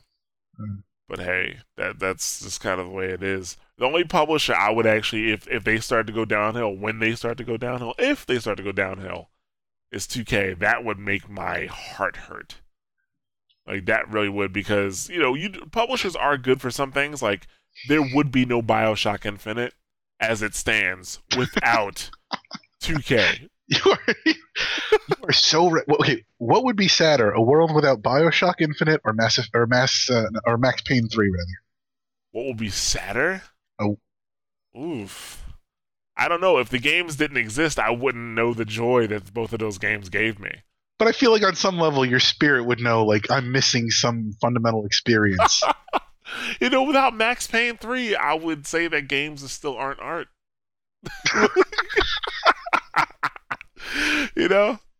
Max Payne, like I felt for Max, man. Like I didn't even feel for Booker. BioShock for me, I had no emotion in that game. It was just an awesome game, and I felt great playing. It had a great story. It was 5 out of 5. Except I gave it a 4.8 out of 5 when I reviewed it. But story still, was a 6 out of 5. Yeah, like it was a great story. But with Max Payne, I actually felt that that pressure in your chest. When shit was happening to Max. That was a totally different. That was a totally different scenario. You don't want to. Let's not get started on that. Let's not, because we got one more. We got at least one more thing to talk about. Technically speaking, 2 things, but I only have a few words for our last topic. But okay, let's blow through the next one then, because I want to get to those few words. Okay, so I'm a fan of Patrice Desilets. He was the original creative director for Assassin's Creed. He was a creative director for the original Assassin's Creed 2, and Assassin's Creed Brotherhood. Then he left for THQ, and then THQ, got bought, got broken to pieces and bought, and therefore he was back at Ubisoft. Well, he was fired from Ubisoft. And the thing that's crazy about it is, when it happened, Ubisoft came out with a statement saying that, Patrice and Ubisoft split ways, they went separate ways because they couldn't come to an agreement. And Patrice came back saying, no, that's not what happened. Patrice says that he was removed from the studio without merit. He was fired without merit, saying that security came and got him and walked him off the premises. Those statements, because it didn't say what they couldn't come to agreement on specifically, or if it did, I don't think it was anything fundamentally relating to his employment situation. But I feel like those statements are not mutually exclusive. Like, I could see like they were going back and forth on like what 1666 was supposed to be, and they're like, hey, microtransactions, and he's like, no, my own thing. And if that disagreement is enough, then they can be like, yeah, you're fired, and then technically neither side is wrong. No, but see, the way Ubisoft worded it, like, this is exactly what it said. Unfortunately, since the acquisition, the good faith discussions between Patrice and Ubisoft aimed at aligning Patrice and the studio's visions have been inconclusive. Exactly. As a result, Patrice has left the studios. Also correct. No. Don't do that Nick thing. I'm not doing the Nick thing. They're doing the Nick thing. So, they said that makes it sound like they couldn't come to an agreement. And Patrice, and then they split ways. Like, he left the studio, saying, okay, fine, well, you don't want to do it this way, I'm leaving, here's why I resign, goodbye. But no, that's not what happened. He's saying that the two guards came to him in the building, and he was walked out of the building without even being able to say goodbye to the team or collect his personal belongings. Because that's how you fire somebody in corporate America. But that's the thing, that's different than what they said, where he said, well, he left the studio. Because he left the studio. They don't say he left the studio at the behest of our armed guards. It's the wording. PR release. They're going to leave that information out. I think that there's a reason he left the first time. And so fundamentally, I think this was kind of the inevitable conclusion, which was kind of the sad state of the fact that Ubisoft got THQ Montreal. It's it was that Dieselitz was back in the fold, but it wasn't going to work out, and it just took what was it, like 4 months. Not even 4 months for it all to play out properly. I can't imagine. I can't imagine that when they announced, when he was he heard who bought the studio, he was all running around opening bottles of champagne with his friends. I mean, I think this was I'm sure, and especially too to go into a situation where you're dealing possibly with people you dealt with before, possibly not, but to go into a situation knowing that you left under antagonistic circumstances before, you'd have to be a very, very amiable person to sort of not let that affect you again. And it's just sad because it's not surprising, and I guess it's disappointing that all that time he spent at THQ working on 1666. I mean, that project is, I think it's unofficially been suspended. I don't think there's been an official announcement from Ubisoft, but I think off the record sources have said that project is suspended and it's presumably never going to see the light of day. Right. So, I mean, it's sad that he spent all his time kind of working on, his follow, I don't know. I shouldn't say follow up to Assassin's Creed, but fundamentally it's his follow up to Assassin's Creed. So, all that work is wasted, and we'll have to see where he winds up. Maybe he can work on the Star Wars license for EA, but it's it's just this. It's I guess it's like it's one of those things. It's like we saw this coming, and it's not surprising that this happened, but it's still sad. Yeah, I really don't like the way that they try to make it seem like, oh well, we're just gonna come to agreements. We decide that we agree to disagree and get out of it. We got out of each other's way. Haha. Like, no, that's not what happened. No, but it's kind of like when you talk to a couple that broke up, and one of them always says like, well, we just weren't getting along and we agreed to part ways, and the other person's always like, no, he dumped me. And it's in this case, yeah, they're like, yeah, they couldn't agree to part ways, and yeah, they dumped them. So No, like you know what? The thing is, like they probably. The thing is, like he was already working on games with THQ Montreal, and I think it was probably a problem with the creative differences again. Yep. Well, not saying that was the first problem, but he was a creative director. He left the company. I mean, like that's like I don't know, maybe for me, like wouldn't that be kind of like leaving your baby? Yeah. Assassin's Creed hasn't been the same without him. It has not. It. So like that's I'm pretty sure it was a tough decision for him. Like there was like a clear like this is going somewhere. This game is going somewhere. And the way Assassin's Creed 3 ends, that's not the way it was supposed to end. I can assure you that. I can assure you that. I wonder if even the way Assassin's Creed 3 began. I wonder if he even had the vision for like, oh yeah, let's come up with an assassin in revolutionary times, or who knows the direction that he wanted to take the franchise. Right. I don't know. Well, actually, he wasn't the only one that was fired. There was actually another THQ veteran that went to not THQ, Ubisoft veteran that went to THQ and then got bought back by Ubisoft, and he got fired too. Jean-Francis Bovin, but I know I just butchered that. I'm very sorry, but yeah, like Boivin, I think it's pronounced. Yeah, he also got fired yesterday. So maybe it was just like, oh, you left this once. We'll make the decision for you this time. Yeah, but I got to think though, like to work for a company and then leave that company and then go to another company that gets bought by the original company. It's just got to suck. There's just no good that comes from that. Yeah. Yeah, I mean, I don't know. Like, my single hope that Assassin's Creed would get better has been dashed now that Patrice is gone. Well, I kind of don't know why you had hope. I honestly wouldn't have expected them to put him back on there. I can't even say, I shouldn't say I hope, but I just think it'd be hilarious if one of the reasons Ubisoft was so determined to get THQ Montreal was like, we got to get Patrice back. We can fix this. No, you could not fix this.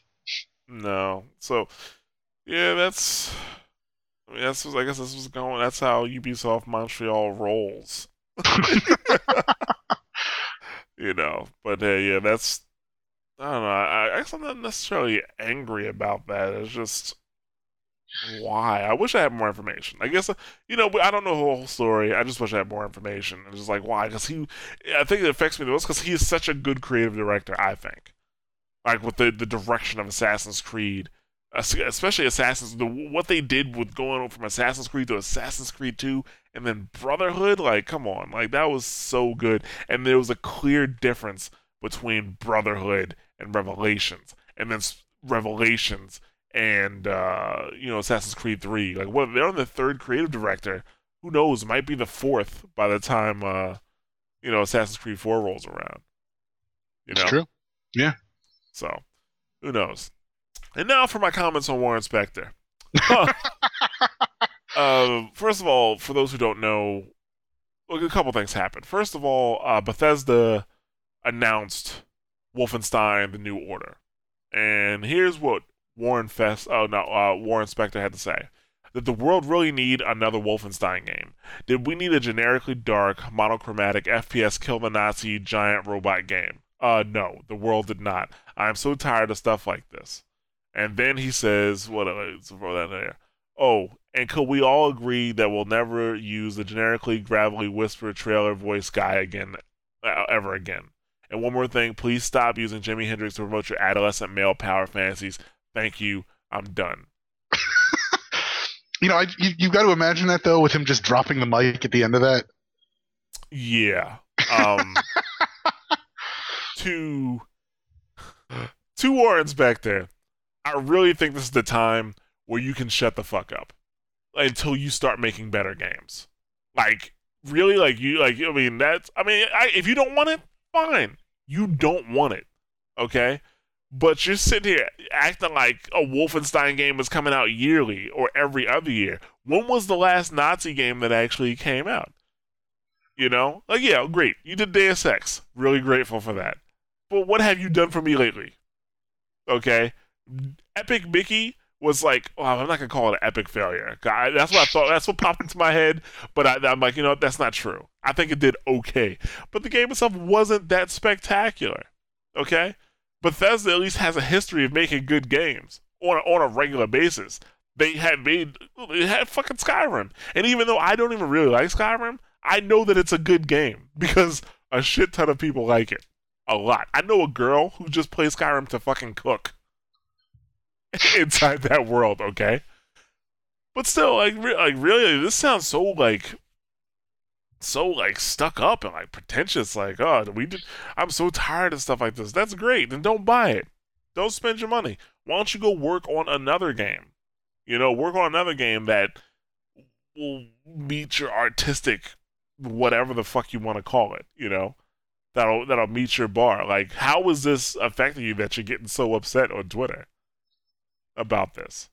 And so, what if they want to use Jimi Hendrix? I like Jimi Hendrix. And the gravelly whisper voice, like that too. Okay, I don't get what prompted this from him. Like, you know, with all the games coming out, did he not hear that they announced another Call of Duty? You know what I'm saying? Like that comes out like clockwork every year. Another Assassin's Creed. Do we need another one of those games? No, but you know, we also didn't need Epic Mickey. That's true. That is very true. Epic Mickey changed nothing. Epic Mickey 2 changed nothing. You got Deus Ex. That's all you got. Okay? And that's what I had to say to Warren Spector. My understanding of where that came from is I think he has been trying to pitch some other games that I guess are not being warmly received. And so for him to sort of look and see Wolfenstein as sort of just another, run of the mill generic, shooter. In this case, you're shooting Nazis, but it's still a shooter, as opposed to whatever genius idea that he has, that he's trying to get made. I can see how that might lead to his frustration. But he doesn't know anything about the game yet. No, but I don't think. Well, see, I think that's the problem is to look at him railing against Wolfenstein specifically, which yes, that's what he's railing against. But fundamentally, Wolfenstein is almost like a straw man. Like really, he's just railing against the industry in general. And I mean, for you to say like, why are you, kind of like point out like you really should be railing at Call of Duty instead of Wolfenstein. I think you could very easily change his screed to just say Call of Duty instead of Wolfenstein, and maybe some of the details like the Jimi Hendrix or the but even then, the Jimi Hendrix, you replace that with what, like AC/DC? Well, fundamentally, I mean, there's an issue that can be talked about how, like sort of like modern pop rock has sort of stopped in the early '90s, and I don't think that would necessarily be incorrect, but that's separate from that. I think I kind of agree with him on the Jimi Hendrix point, but. No, it's. I think his issue is. I think it's. This was very terse, and this was very, I think, harshly worded, and maybe directed a little too specifically at Wolfenstein. But I think it's just your general. If you kind of pull the edge off it a little bit, it's your general screed that in AAA development there's not enough variety for games. Everything is a shooter. And he's just kind of looking for more of that. I mean, say what you will about Epic Mickey and Epic Mickey 2 not living up to expectations. At least they were different, and so I mean, you can at least he gets credit for not putting out a shooter. Even then, I mean, even then, to say that Deus Ex was a shooter is true, but it played with the genre a little bit. It did push it in boundaries. That it wasn't necessarily expecting to be pushed in. So I mean, he gets some credit for that, but I think, it's. I'm not. I mean, is he a dick in his statement? Yes. Is he necessarily wrong? I don't think so. My thing is, I mean, like if For a game, like he's not even giving it the benefit of the doubt. He's not. Like he knows nothing about this game. He knows nothing about the gameplay at all. He doesn't know how they're going to utilize, if they're going to stick with the same formula, if they're going to do something different. He doesn't know if it's going to be the run-of-the-mill shooter. He's just assuming it is, and he's placing all the, he's. I'm not saying necessarily say placing blame, but he's projecting onto this game that he knows nothing about. It would be different if it was a game that was coming out on a yearly basis that doesn't change, like Call of Yes. Duty. I'm like, okay, maybe he's a bit more justified, but you don't know anything about it. And don't get me wrong, I'm not even a Wolfenstein fan. Okay? I'm not even excited for this game. I will give it the benefit of the doubt and at least look into it. And, as long as it doesn't look too bad, I'll at least play it to see, is it a regular shooter? Have they tried to change the genre any? Who knows? Like, you don't have to make completely different games all the time. Because you know what? The first person genre is a popular genre because it is fun to play. And there's nothing wrong with that. You don't want it to get stale, so you need to keep making first person shooters and then adding new elements to it to make it better. Add new story elements. Different guns, different ways of playing, like, different level design, things like that. But he doesn't even give them the advice. He doesn't know. He just automatically assumes, oh, it's gonna be another shooter for adolescent males. How do you know that? You don't. He's making assumptions, and he's just upset because his ideas aren't getting picked up. Aren't his assumptions on sort of how shooters tend to go in the modern AAA industry sort of similar to like your assumptions that EA is going to screw up the Star Wars franchise? Not necessarily. I don't think so. But you can try. Maybe I just don't see it. Make the correlation, Nick. Well, no, because I think you're looking at sort of past performance. Like EA always screws everything up. They always get involved and do too much. And he's kind of looking at this like, this is how shooters are. They're always the same way. And That's a company with a track record, though. EA is different than a genre of video game. Like if you want to look at something, look at Bethesda. that's true. It's true. You have to look at like Bethesda and or maybe even their parent company ZeniMax. And I'm pretty sure, Bethesda's owned by ZeniMax. Sounds right. Yeah, and you look at that, but they produce a whole slew of shooters. Like even like watch like id. You can look at id, and there's ZeniMax as well, and look at Rage. And I mean, it was a first person shooter, but it wasn't like your run of the mill first person shooter. The problem I had with Rage was mainly its bugginess. But also, I mean, like, I'm trying to think, like, what first-person shooters has Bethesda put out recently? I can't even, like, over the last few years, I can't really think of anything. So how do you know that they're not going to approach this differently? Because they have no experience in recent history. But that may be the fresh start that we need. That could be. You never know. You have to give it the benefit of the doubt. Well, I think, I don't know. Like I said earlier, I think he may not be wrong, but I think the problem is that he targeted Wolfenstein too much, and I think you're entirely right that he's not, that for as much as we know or don't know about this game, I think for a lot of his targeting, I think a lot of it too is based on.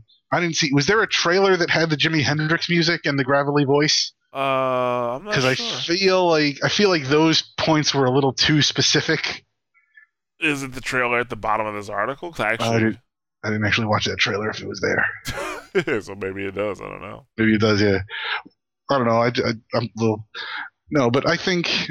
well, I don't know. As I said, I think there is a problem with music selection as far as we could be picking other stuff to sort of depict. I think that's one of the things that I like about Spec Ops: The Line is that when you get into some of these violent scenes, like it conveniently has rock music playing that kind of is fundamentally it's a little it seems a little too convenient, like it's almost wish fulfillment that like, oh yeah, like when I get into a firefight in the desert, there's gonna be rock music playing as my overture, and that's not how it's supposed to be. And I think it's funny that they're like, oh hey, it just randomly happens to be a stereo playing like AC/DC while you're blowing people up.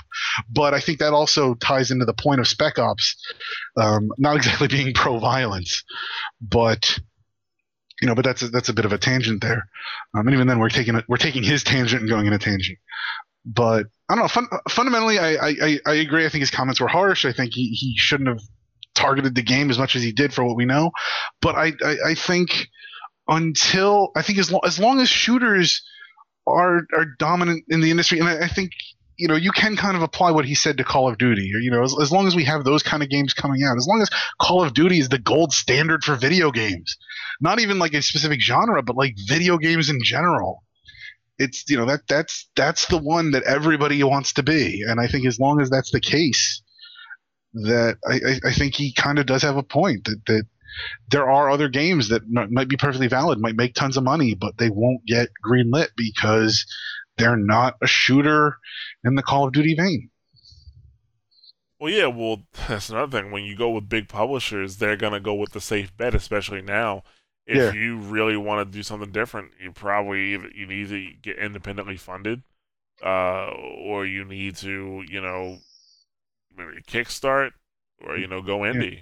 That's Did, what all the other creative people are doing. wasn't there? Didn't he say he was going with the independent route? Wasn't there that picture of him with the? Wasn't there that picture of him looking all happy, talking about going the independent route? I don't remember that. I remember there's that picture of him looking all happy, and he was comparing like having like a steady job and dealing with like bureaucratic bullshit to not knowing if you'd be able to afford your next meal as an Oh, independent developer. yeah, I don't know. But no, I think his problem right now is that I almost wonder if maybe he's just not working on anything and he needs to be, because he seems to be having a little too much time to be commenting on stuff, and that's not always reflecting in his best light on him. That is true. That is absolutely true. I don't know. It really, really rubbed me the wrong way, especially since, you know, he doesn't appear to be making any good games, and recently within the last few years, Epic Mickey bothered me to no end with like stupid stuff like camera angle issues, like shit like that. Like, you really gonna release this game with something as stupid as a camera angle issue? As much as you guys have, play tested it, like, come on, son. Like, come on. But yeah, so I am not happy with Mr. Spectre right now. He's not happy with Wolfenstein. I'm not happy with him. We're all even. uh, Yeah, I think let's. God, this was an angry podcast. this was an angry Like, we podcast. were from like, there was like some sadness, and then like anger, anger, Well, anger. you know what it is? We're just dealing with the grief over Mikey's passing. Yeah. Yeah, dude. Yeah, let's. Look forward to him being back next week. Yeah, hopefully, because he's not like he's not a steady person on the podcast. He comes and goes. He's a cool kid. He comes and goes as he pleases. He's a ghost. You never know when he's going to be around. Yeah. But let's see what's coming out soon. Next week. Well, Further Monaco comes out on Xbox Live this Friday. Wait, that's not Uh, actually out yet? it's out on PC. Oh, okay. On Xbox, it comes out next Friday.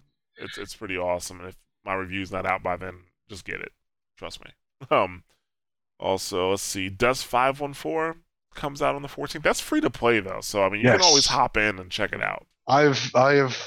Well, I mean, we talked. We didn't talk about Dust 514 with the one guy from CCP at PAX, but I've seen. No, I've heard some of what they're planning on doing with that, and that I'm not a shooter fan, but I'm excited I'm excited to see how Dust 514 changes Eve, because it I sounds exciting. I think they had a bad showing at PAX mainly because you only got to see the shooting portion, and that was kind of lame. It was pretty lame. Yes. Plus, they didn't provide any instruction, anything like that. So I don't know. I'm not that excited for it. Metro Yeah. Last Light is coming out. We will have a review out on Monday for it. Ooh, nice. So now I think I might have just found a reason to get a Wii U because Super Metroid is coming out on the 15th for the Wii Already? U. Super Metroid. Oh, is it a remake? Not a remake. It's just the fucking like the Super Nintendo port. Yeah. Oh, yeah. Yeah. Well, yeah. It's okay. Super Metroid Wii U. Hmm. That's coming out on the 15th. I wonder if I'll have a Wii U here. Hmm. Come next week, we'll see. Anomaly 2, which I actually have a multiplayer preview for that, and I just have not had a chance to play it, so maybe I should get on that, huh? Let's say so. Yeah, so that's coming out. That's next week. So that's that. Yeah, that should keep. And Metro Last Light, that is probably going to be the game of the week.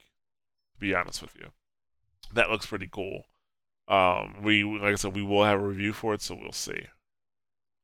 But yeah, look out for that stuff. So you know I don't know. I guess this time of the year is kind of tricky. I'm not sure to say tricky. It's like you never know, like if you're gonna have a good May and June, or are they really just gonna wait for September? Yeah. You know, I know 2 games that were supposed to come out this month. Contrast was supposed to come out, but I haven't heard anything about it. I mean, That's supposed to come out already? It was supposed to come out this month, yeah. Oh, That wow. and the Swapper were supposed to come out crap. this month. And I haven't heard anything about it either, so I'm not sure. So yeah, look out for that stuff. But as always, thank you for listening. You can catch us on SoundCloud, which is soundcloud.com/mashthosebuttons. You can also get the podcast on iTunes. And you can listen to us on Stitcher Smart Radio for your Android and iOS devices if you want to stream it. We are on twitter.com/mtbsite, facebook.com/mashthosebuttons, and youtube.com/mashthosebuttons. And I actually want to give us a special shout out to all the new Facebook followers. Got a lot of new Facebook followers over the last few weeks, and just say hello. Thank you for following us or liking our page, and hopefully we can continue to entertain you guys and get you some free stuff along the way. So just stay tuned. But like I said, thank you everybody for listening, and we will catch you next week. Have a great have a great weekend, everybody, and we miss you, Mikey. Yeah, Mikey's gonna come back next week. He's gonna be jacked. People gotta be thinking I'm talking. It's actually gonna be Mikey. You thought you saw anger this week. You'll see anger next week. Yeah. All right. See you guys. Yeah.